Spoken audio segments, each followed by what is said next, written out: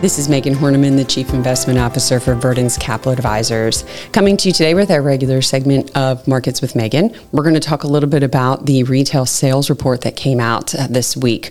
And it's not surprising to see that headline number, which includes everything that we spend money on, that was the biggest monthly jump we've seen since May. But it was all because of the rise in energy prices and what's being spent at gasoline stations.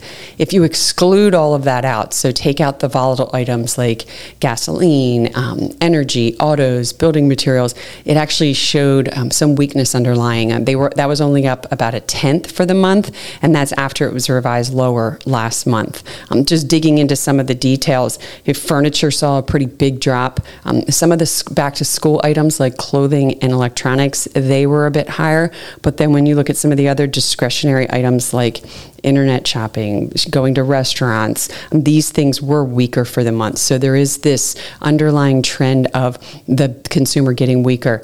Oil prices haven't really let up, so we'll continue to watch the consumer and what it's doing to them as we go forward into the fourth quarter.